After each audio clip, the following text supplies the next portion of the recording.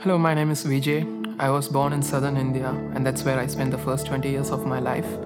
I was born into a Hindu family, and I had friends from different faith Mus- Muslims, Christians, Hindu people. So naturally, I had a confusion regarding which God I should pray to. And at age 7, I decided to be an agnostic and decided to make my prayers to the unknown God without mentioning the name of any particular deity. So my whole being was panting after the true identity of God right from my childhood. So I continued my life, and at age 12, I met Jesus. I was watching a biography of Christ on television, and that's when God chose to reveal Himself through His Son. And when I met Jesus, it was as if I knew Him for eternity. He not only revealed to me the things inside my heart, but my eyes saw His glory. I put my faith in Him, and I believed in His name, and I believed that He was the Son of the living God. And the following years were so beautiful. Whenever I was in trouble, I had this vision of Jesus embracing me. So I just met a man whom I knew for eternity. And also my life was beautiful. I had everything that I needed, the most loving parents, every kind of financial blessing that I needed, and I was the best student in my school. But life took a big turn when I was 19 years old. Due to a series of events in my life, I ended up in a state of depression. I battled with depression for 2 years until the word of God came into my life. Until this point, I've never read the Bible, so I started reading God's word, and I started going to a church, and I was baptized against strong opposition from my parents. And God not only rescued me from this state of depression, but also redeemed it. So whenever I look back now, I feel so blessed that God took me through this painful period of life. But by this point in my life, I had the worst academic credentials, and I was a complete failure academically and vocationally. But God changed everything. He made me finish my graduate degree in England, and He also again surprised me by making me a PhD student in Canada, something that I never deserved. It was all grace. So at age 26, I moved to Canada, and I just thought I was all set for life, a life that I would glorify God the most, and just live a successful life. But I didn't know about the storm that was about to hit my life. My parents called me up one day and asked me to leave the ways of God and to embrace a pagan lifestyle and to marry a Hindu woman. I refused to do so, but my parents called me again, and they told me that I had only two options, that I had to do what they say, or they'll commit suicide, and I had to watch them die. So I didn't know what to choose. I was left dumbfounded. The pain crippled my heart. I simply was too weak to make decisions. So I surrendered myself to Jesus and cried out for help. And it was during these months that the word of God came upon me, and it was so clear and so pristine, and God was so clear in telling me that I cannot choose the world and the people and the riches that it offers above Him, and that I have to deny everyone and love Him the most. And so He was so clear in His communications towards me, and He asked me to choose Him. Well, I did choose Him, and the ramifications followed. My parents tried to commit suicide, and not just once, and it also led to a severe health problems to them. And this phase of struggle continued for a while, when Jesus asked me to leave them, because it was going nowhere, and God completely took hold of me and made sure that my heart for Him was for Him alone, and He knocked off every kind of idol that was in my heart, especially the idol of loving my own parents above Him. So I decided to leave everything behind me, including my PhD, and I leaned on to His call to follow Him and to be His disciple in full-time ministry. So it was so painful, and it is still very painful. I became the scum of my family and of my culture, And I was even considered a curse to the family, and even my birth was considered a curse. But I know that this pain is nothing when compared to the joy that is set before me. And God's word says in 1 Peter 4 that I should count it when I'm insulted for the name of the Christ, I'm blessed, and that the Spirit of God is upon me. So what else can I ask for? He called me to himself, and he has poured his Spirit upon me. I was nowhere in my life, lost in a pagan world. He chose me, he disciplined me, and now finally he has took my heart for himself. So throughout my life, I've done so many things against God, but he never let me go. And now he has also embraced me with his complete love. A life for Jesus and with Jesus is the only life worth living for, and that too is possible only because of Jesus and his grace. To God be glory.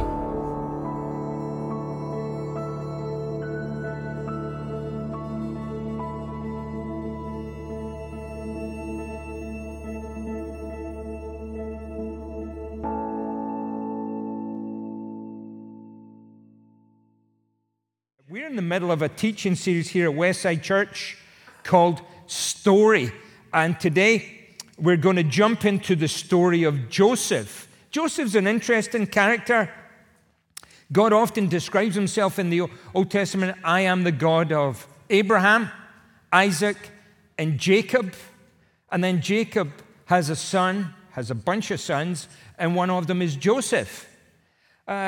But despite the fact that God self-describes himself as the faithful covenant-keeping God, the God of Abraham, the God of Isaac, and the God of Jacob, Joseph actually occupies more print space in the book of Genesis than his daddy, his grandpappy, or his great-granddad, Abram, the moon-worshipping pagan who got pulled out of Ur of the Chaldees to advance God's redemptive purposes on planet Earth. Abram, God said, I'll bless you, and you will be a conduit of blessing to the nations. And that's why you and I are here, because God disrupted Abram, he became Abraham, and Jesus comes through the lineage of Abraham. And here we meet Joseph today, international man of mystery, a dreamer from a dysfunctional family. His dad is a dithering, doting, dysfunctional old man who dotes on Joseph as his favorite son. And we discover, as we're about to open, either in your app, or if you're old school and you brought a book with you, open your Bible to Genesis 37, we find a blended family that simply did not blend. It's like a nightmare version of the Brady Bunch. When my kids were younger, they showed me something on YouTube called Does It Blend? And there's a scary guy in a white coat and goggles. And the last episode I saw, he put an iPhone 6 and a Samsung Galaxy into a blender to see if it would blend. And he managed to make it blend. Blenders, huge things like giant turbines, destroy the iPhone. They actually blend. But this family never blended. It's a cauldron of conflict and seething sibling rivalry. But as we open the pages of Genesis 37, let's meet Joseph and hear his story and discover what God would say to us through it.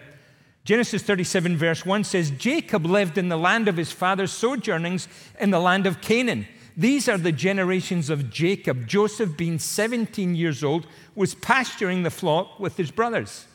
He was a boy with the sons of Bilhah and Zilpah, his father's wives, and Joseph brought a bad report of them to their father. Now Israel loved Joseph more than any other of his sons because he was the son of his old age, and he made him a robe of many colors. But when his brothers saw that their father loved him more than all his brothers, they hated him and could not speak peacefully to him. Now, Joseph had a dream, and when he told it to his brothers, they hated him even more. He said to them, Hear this dream that I have dreamed. Behold, we were binding sheaves in the field, and behold, my mighty sheaf arose and towered above your lame sheaves and stood upright. And behold, your wilting, mildew-covered, fungus-covered sheaves gathered around it and bowed down to my great and mighty sheaf. Thus saith the Lord. His brothers said to him, are you indeed to reign over us, or are you indeed to rule over us? So his brothers might have been a bunch of knuckleheads, but they didn't need spiritual discernment to recognize the import and interpretation of the dream. That at some point in God's good and perfect plan in the future, Joseph would be elevated to a place of significance and prominence and actually exercise leadership and oversight over the brothers who despised him.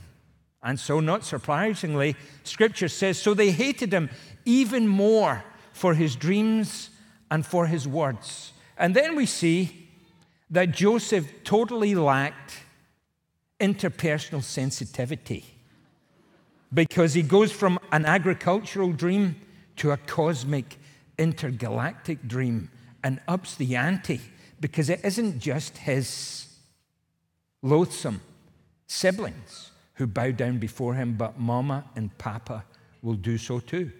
Then he dreamed another dream and told it to his brothers and said, nah. No, he didn't say that, but he said, behold, I've dreamed another dream. Behold, the sun, the moon, and 11 stars were bowing down to me. Oh, yeah. But when he told it to his father and to his brothers, his father rebuked him and said to him, what is this dream that you have dreamed? Shall I and your mother and your brothers indeed come to bow ourselves to the ground before you? And his brothers were jealous of him, but his father kept his saying in mind. Now his brothers went to pasture their father's flock near Shechem. And Israel said to Joseph, are not your brothers pasturing the flock at Shechem? Come, I will send you to them. And he said to him, here I am. So he said to him, go now, see if it is well with your brothers and with the flock, and bring me word. In other words, he's there to snoop on, to spy on, and to do a performance evaluation on his brothers. So he sent him from the valley of Hebron, and he came to Shechem. And a man found him wandering in the fields. And the man asked him, what are you seeking? I am seeking my brothers, he said. Tell me, please, where they are pasturing the flock. And the man said, they have gone away, for I heard them say, let us go to Dothan.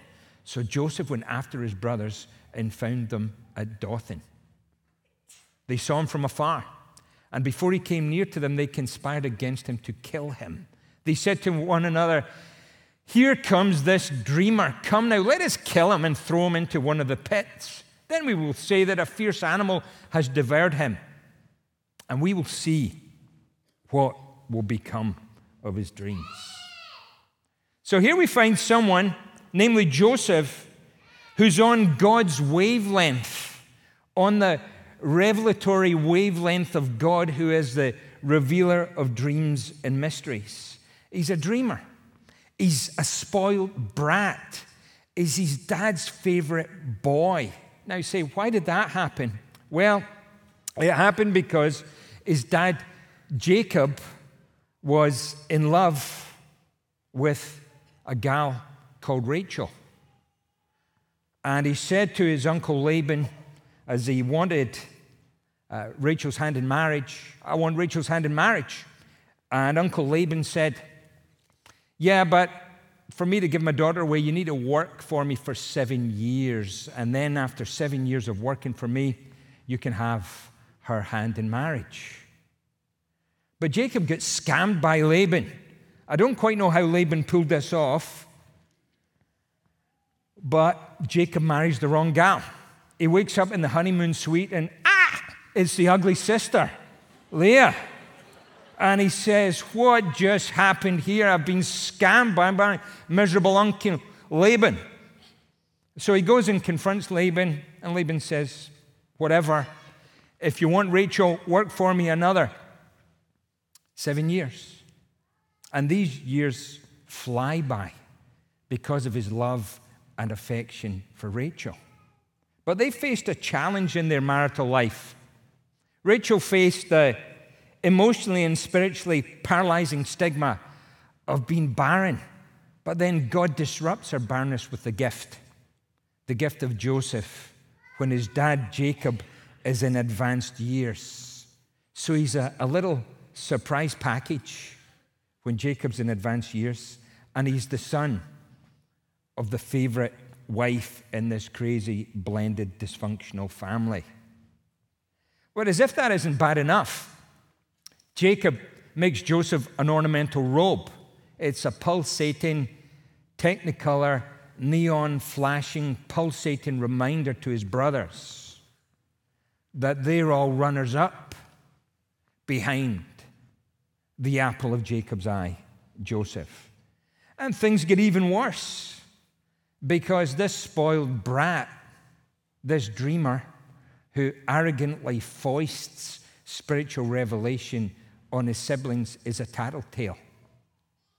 He brings bad reports to Dad about his brothers. There's a biopic which stars Oscar-winning actor George C. Scott as General Patton. And in North America, it was distributed as Patton. But in the United Kingdom, we distributed it as Patton, Lust for Glory. And that could be Joseph the dreamer, and his lust for glory. And so his arrogance, his special son status, the favoritism, the singular affection that Jacob had for Joseph, the dreams, all exacerbate this sizzling sibling rivalry. And the flames of hatred intensify till, as we read, the brothers hatch a murder plot. But instead of becoming murderers, they become mercenaries. And they sell him to some traveling Midianites, make 20 shekels of silver, rip up the ornamental coat, that pernicious reminder that they are not the favorites Joseph is. They daub it with the blood of an animal and say, Dad, guess what happened to Joseph? He was wounded and shredded by a ferocious animal. Meanwhile, the Midianites take Joseph to Egypt, where he works for someone called Potiphar. And there, working for Potiphar, he experiences in Genesis 39 God's favor. He's given very little supervision. He's given much responsibility. And the scripture says 4 times, to emphasize it for us, the Lord was with Joseph, the Lord was with him, the Lord was with Joseph, the Lord was with him. But there was an ongoing challenge to Joseph's integrity. There was an ongoing assault on his sexual purity. Potiphar's wife, day after day, she came after him with the same recurring invitation. Come, sleep with me, Joseph. Come to bed with me, Joseph. I want you, Joseph. And day after day after day, this isn't a singular fleeting temptation, it's an ongoing assault. Scripture says he was handsome, physically imposing and impressive. Potiphar's wife had 20/20 vision, and she had the hots for Joseph. And she's saying, come to bed, come to bed, come to bed with me. And then one day, perhaps orchestrated by the seductress, it's just the two of them in the house. And she grabs him by his cloak. And yet again she says, hey, big boy, come to bed with me. And Joseph proves himself to be a young man of unimpeachable integrity.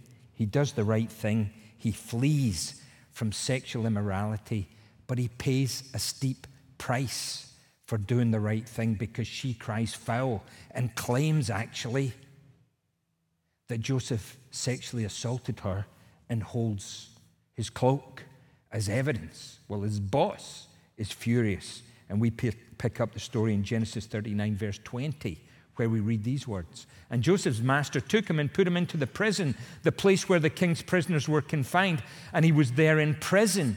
But the Lord was with Joseph and showed him steadfast love and gave him favor in the sight of the keeper of the prison.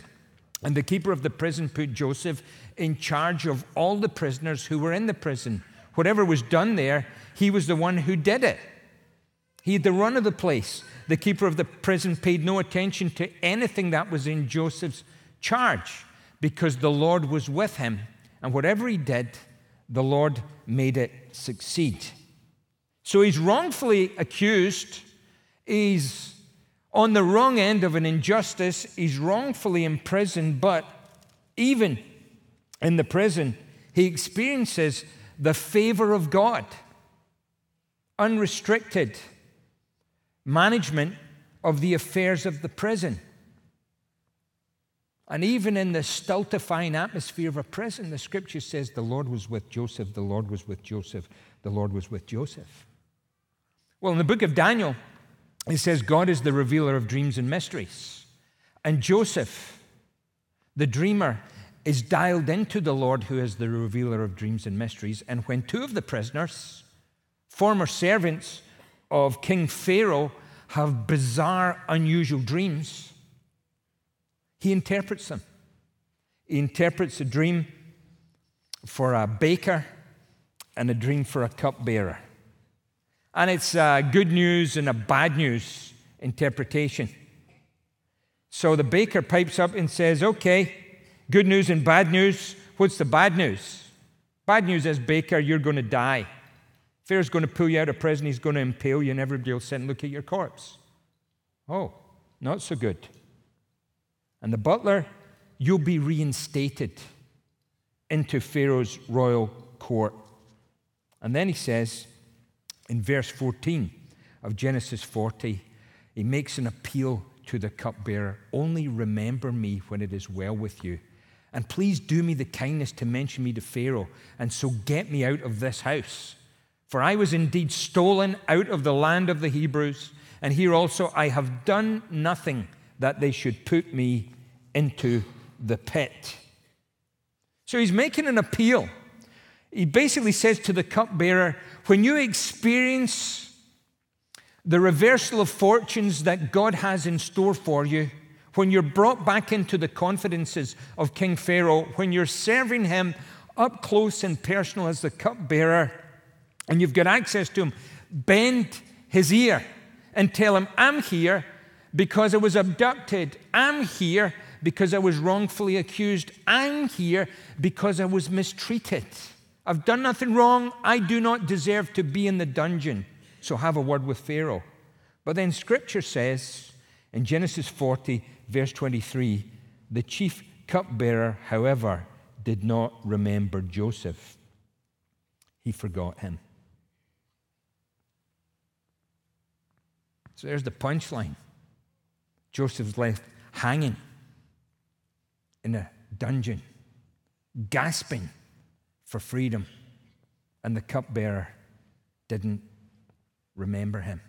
The cupbearer forgot Joseph. But this would raise a haunting question for Joseph. Had God forgotten Joseph? What would come of those dreams? Would the dreams vanish? God, the revealer of dreams and mysteries, the one who gave the dream, had he turned his back on Joseph? Was Joseph forgotten? The cupbearer forgot him. Did God forget him? He was mistreated, and his circumstances weren't changing. Had God forgotten him? He was wrongly accused and maligned, and his reputation was bruised and damaged because of the deceitful lies of a seductress. Had God forgotten him? He was wrongly imprisoned. Had God forgotten him? He was betrayed, wrongly accused, languishing in a cell. Had God forgotten Joseph? And there's a challenge for us as the children of God that when things become crushing and unbearable, we can succumb to two errors. We can land or commit one of two mistakes. One mistake is when circumstances are not going the way you thought they would, when there's adversity, challenge, opposition, betrayal, disappointment. And I've heard believers who claim to be long in the tooth in the Lord Jesus say this. They say, God must be punishing me, which is more of a ludicrous karmic idea than a biblical idea. But I've heard believers who claim to have walked with Jesus for many years and put their trust and confidence in Jesus some time ago, when bad things happen, when they are mistreated, when they become the objects of contempt, hostility, abuse, mistreatment, they say, God must be punishing me. Well, Charles Spurgeon has a word for all of us, if that's what you think. He said, God's people can never by any possibility be punished for their sins. God has punished them already in the person of Christ. Christ, their substitute, has endured the full penalty for all their guilt, and neither the justice nor the love of God can ever exact again that which Christ has paid. Punishment can never happen to a child of God in the judicial sense. He can never be brought before God as his judge, as charged with guilt, because the guilt was long ago transferred to the shoulders of Christ. And the punishment was exacted at the hands of his surety. But yet, while the sin cannot be punished, while the Christian cannot be condemned, he can be chastised. While he shall never be arraigned before God's bar as a criminal and punished for his guilt, yet he now stands in a new relationship, that of a child to his parent, and as a son he may be chastised on account of sin. So tough circumstances, pain, and suffering do not signal God's punishment on your life. Your punishment already took place through the death of Jesus. But God could be up to something else.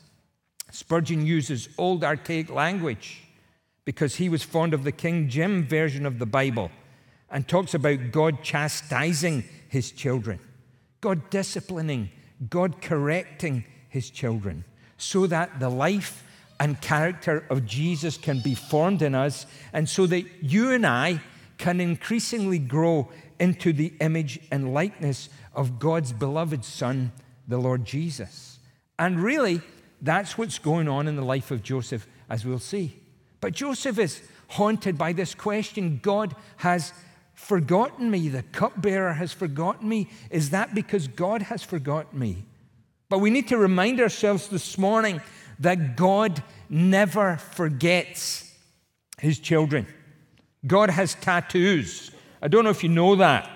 And he's got them in an unusual place on his hands. In Isaiah 49, God says he's got tats on the palms of his hands. And what's there? Your name. If you're a child of God, and God says, your name is engraved on the palms of my hands, and your name is ever before me. What a weird thing for God to do. It's a bit like you're a 5th grade boy, and you've got a crush on the girl 3 desks away. And rather than look at her all dopey-eyed, you write her name on the palm of your hand, Cassandra. Ooh.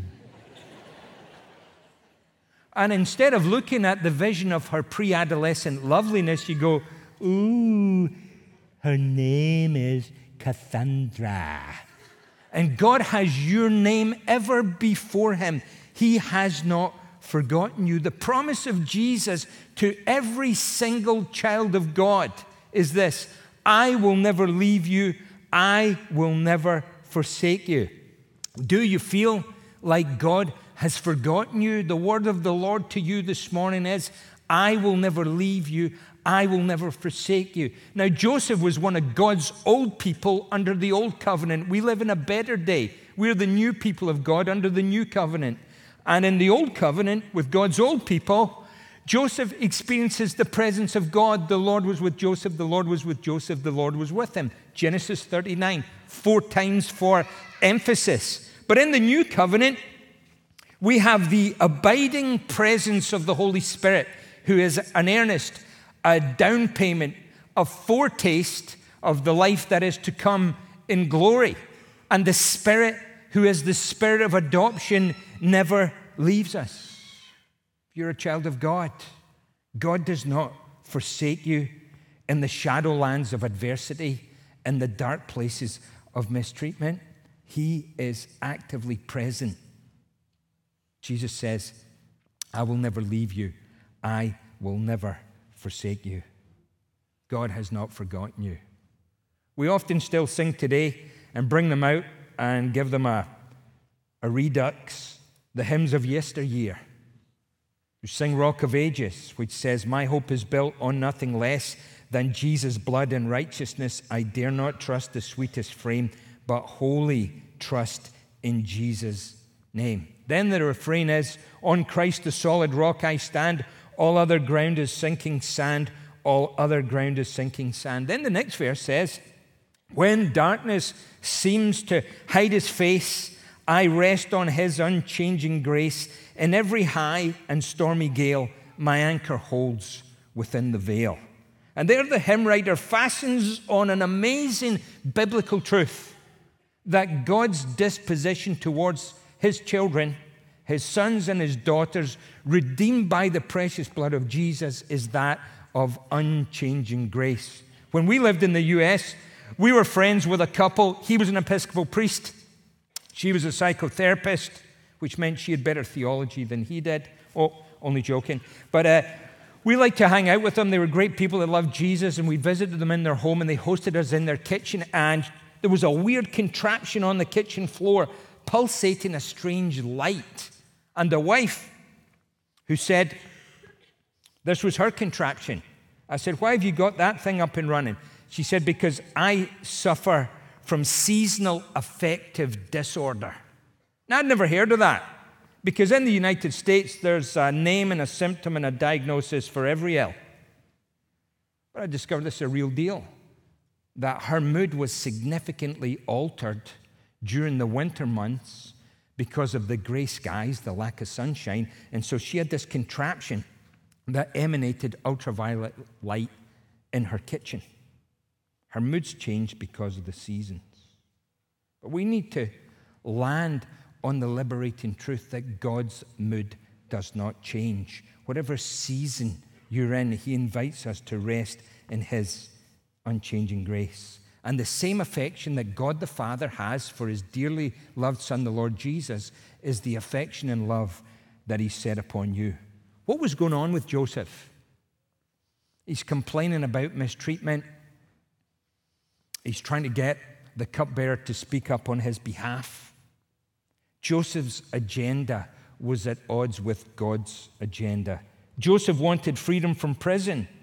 God was committed to character formation in prison. Joseph wanted validation and vindication. God wanted transformation and sanctification.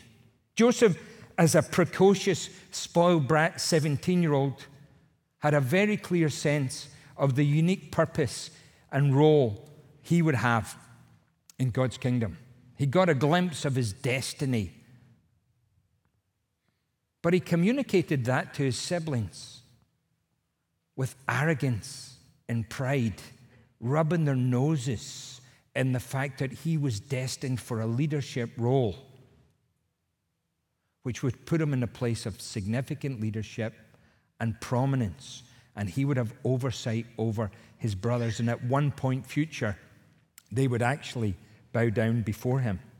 But in the prison, God is humbling Joseph because God wanted Joseph to walk in his destiny with a sense of humility.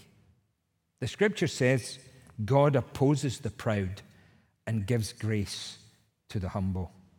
And in the prison, in the Shadowlands, where Jacob had given him up for dead, where the cupbearer had forgotten all about him, there's Joseph. And God, the expert surgeon, is at work, humbling Joseph. Henry Nouwen said, it takes a great deal of humiliation to create a little bit of humility. And he'd gone through the humiliation of being sold as a slave.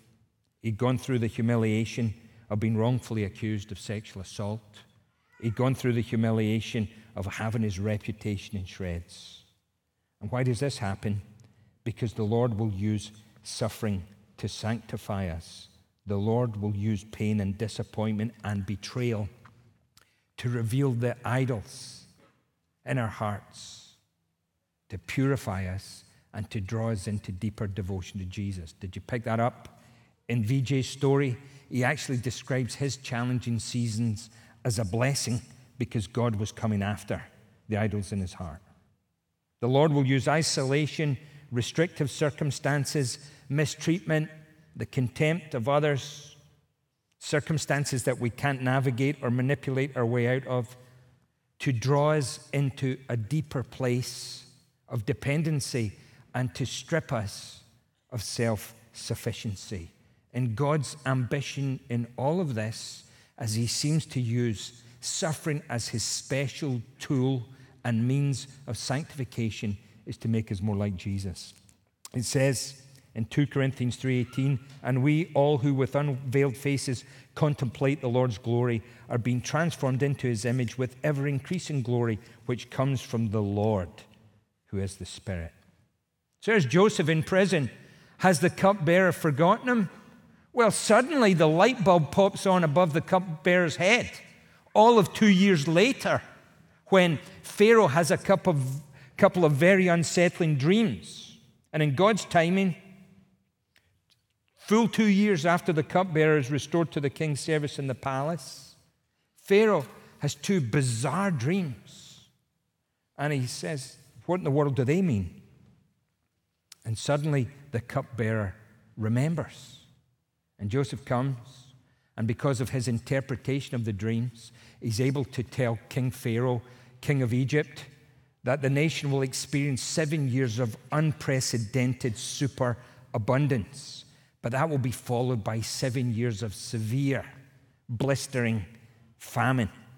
And so Joseph ascends to power and influence as Pharaoh's right-hand man, and he becomes number 2 in all of Egypt. And he's actually the one who oversees the food storage program during 7 years of plenty and abundance, and food distribution during 7 years of famine. And all this happens 22 years after Joseph has a dream.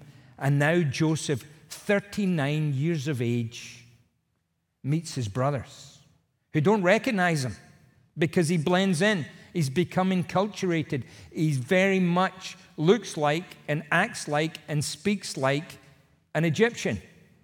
And he looks nothing like the precocious 17-year-old spoiled brat. There he is, the second most powerful man in the whole world. And during the famine, because they're running out of food rapidly, the brothers come to secure food from Egypt, and they meet Joseph face to face. Let's see what we can learn from his response. So in Genesis 45, verses 3 through 8, Joseph said to his brothers, I am Joseph. Is my father still alive? But his brothers could not answer him, for they were dismayed at his presence. So they think, oh no, this is the day of reckoning. This is the day when Joseph exacts revenge for the brutalizing that we gave him, for selling him as a slave, for mistreating him. But Joseph turns to his brothers with an invitational tone and says, come near to me.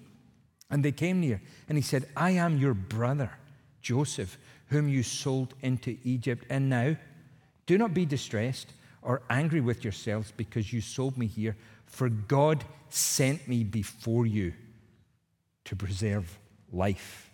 Joseph discerns the sovereign hand of God in his circumstances. But then, as Jacob expires, the brothers are weary, and they tell Joseph a lie, that Jacob wanted him to promise that he wouldn't hurt them, because they're still not sure. And so Joseph speaks again words to his brothers in Genesis 50. Joseph said to them, don't be afraid. Am I in the place of God? You intended to harm me, but God intended it for good, to accomplish what is now being done, the saving of many lives. So what do we learn here? God does not forget his children. Romans 8 tells us, nothing shall separate the love of God. Separate us from the love of God that is in Christ Jesus our Lord. What we discover from Joseph is that he's able to be freed from the past of mistreatment because he practices the power of total forgiveness. And he's able to do that because he understands that God orchestrates events to advance his redemptive agenda. God is at work. There's an invisible hand that guided Joseph and that orchestrated events and filtered all of the circumstances, prosperity, favor, success, mistreatment, abuse, maligning, misrepresentation. All of that was filtered through God's hands because God was at work for his glory and for Joseph's ultimate good. We need to remind ourselves this morning that all things work together for good, for the ultimate good of those that love God and are called according to his purpose. God has not forgotten you. If you're a child of God, whatever season of life you're in, God has not forgotten you. And maybe the severe circumstances you find yourself in signal the hand of the surgeon is at work, shaping you and forming you so that you let go of self-reliance, self-sufficiency, and you press into Jesus, that you allow God to pull the idols from your heart and live with undivided and undiluted loyalty to King Jesus. Let's pray. Father, at times we are bewildered by the twists and turns of life. It seems like we live on a roller coaster ride of ups and downs. And for some of us here, we're struggling with discouragement because life is not unfolding the way we planned. But this day and this morning, we want to submit and surrender to you as Lord and Sovereign and God and King and say, have your way, have your way. Those of us who are discouraged and feel like you've turned your back on us, we pray that that lie would be vaporized by the Spirit of God.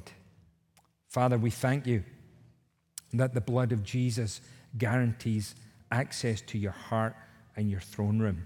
We thank you that you have accepted us fully and freely, all because of Jesus. We thank you that adversity does not mean that you are punishing us, for you have punished your own dear Son for us on our behalf. And we thank you that you've poured your Spirit, the Spirit of adoption, into our hearts that enables us to cry, Abba, Father. So we pray for those of us discouraged and deflated, we would experience the energizing presence of the Holy Spirit, and he would enable us to fix our eyes and our gaze and our hearts afresh on Jesus, even as we remember his sacrifice for us this morning. For we pray it in his strong and matchless name. Amen.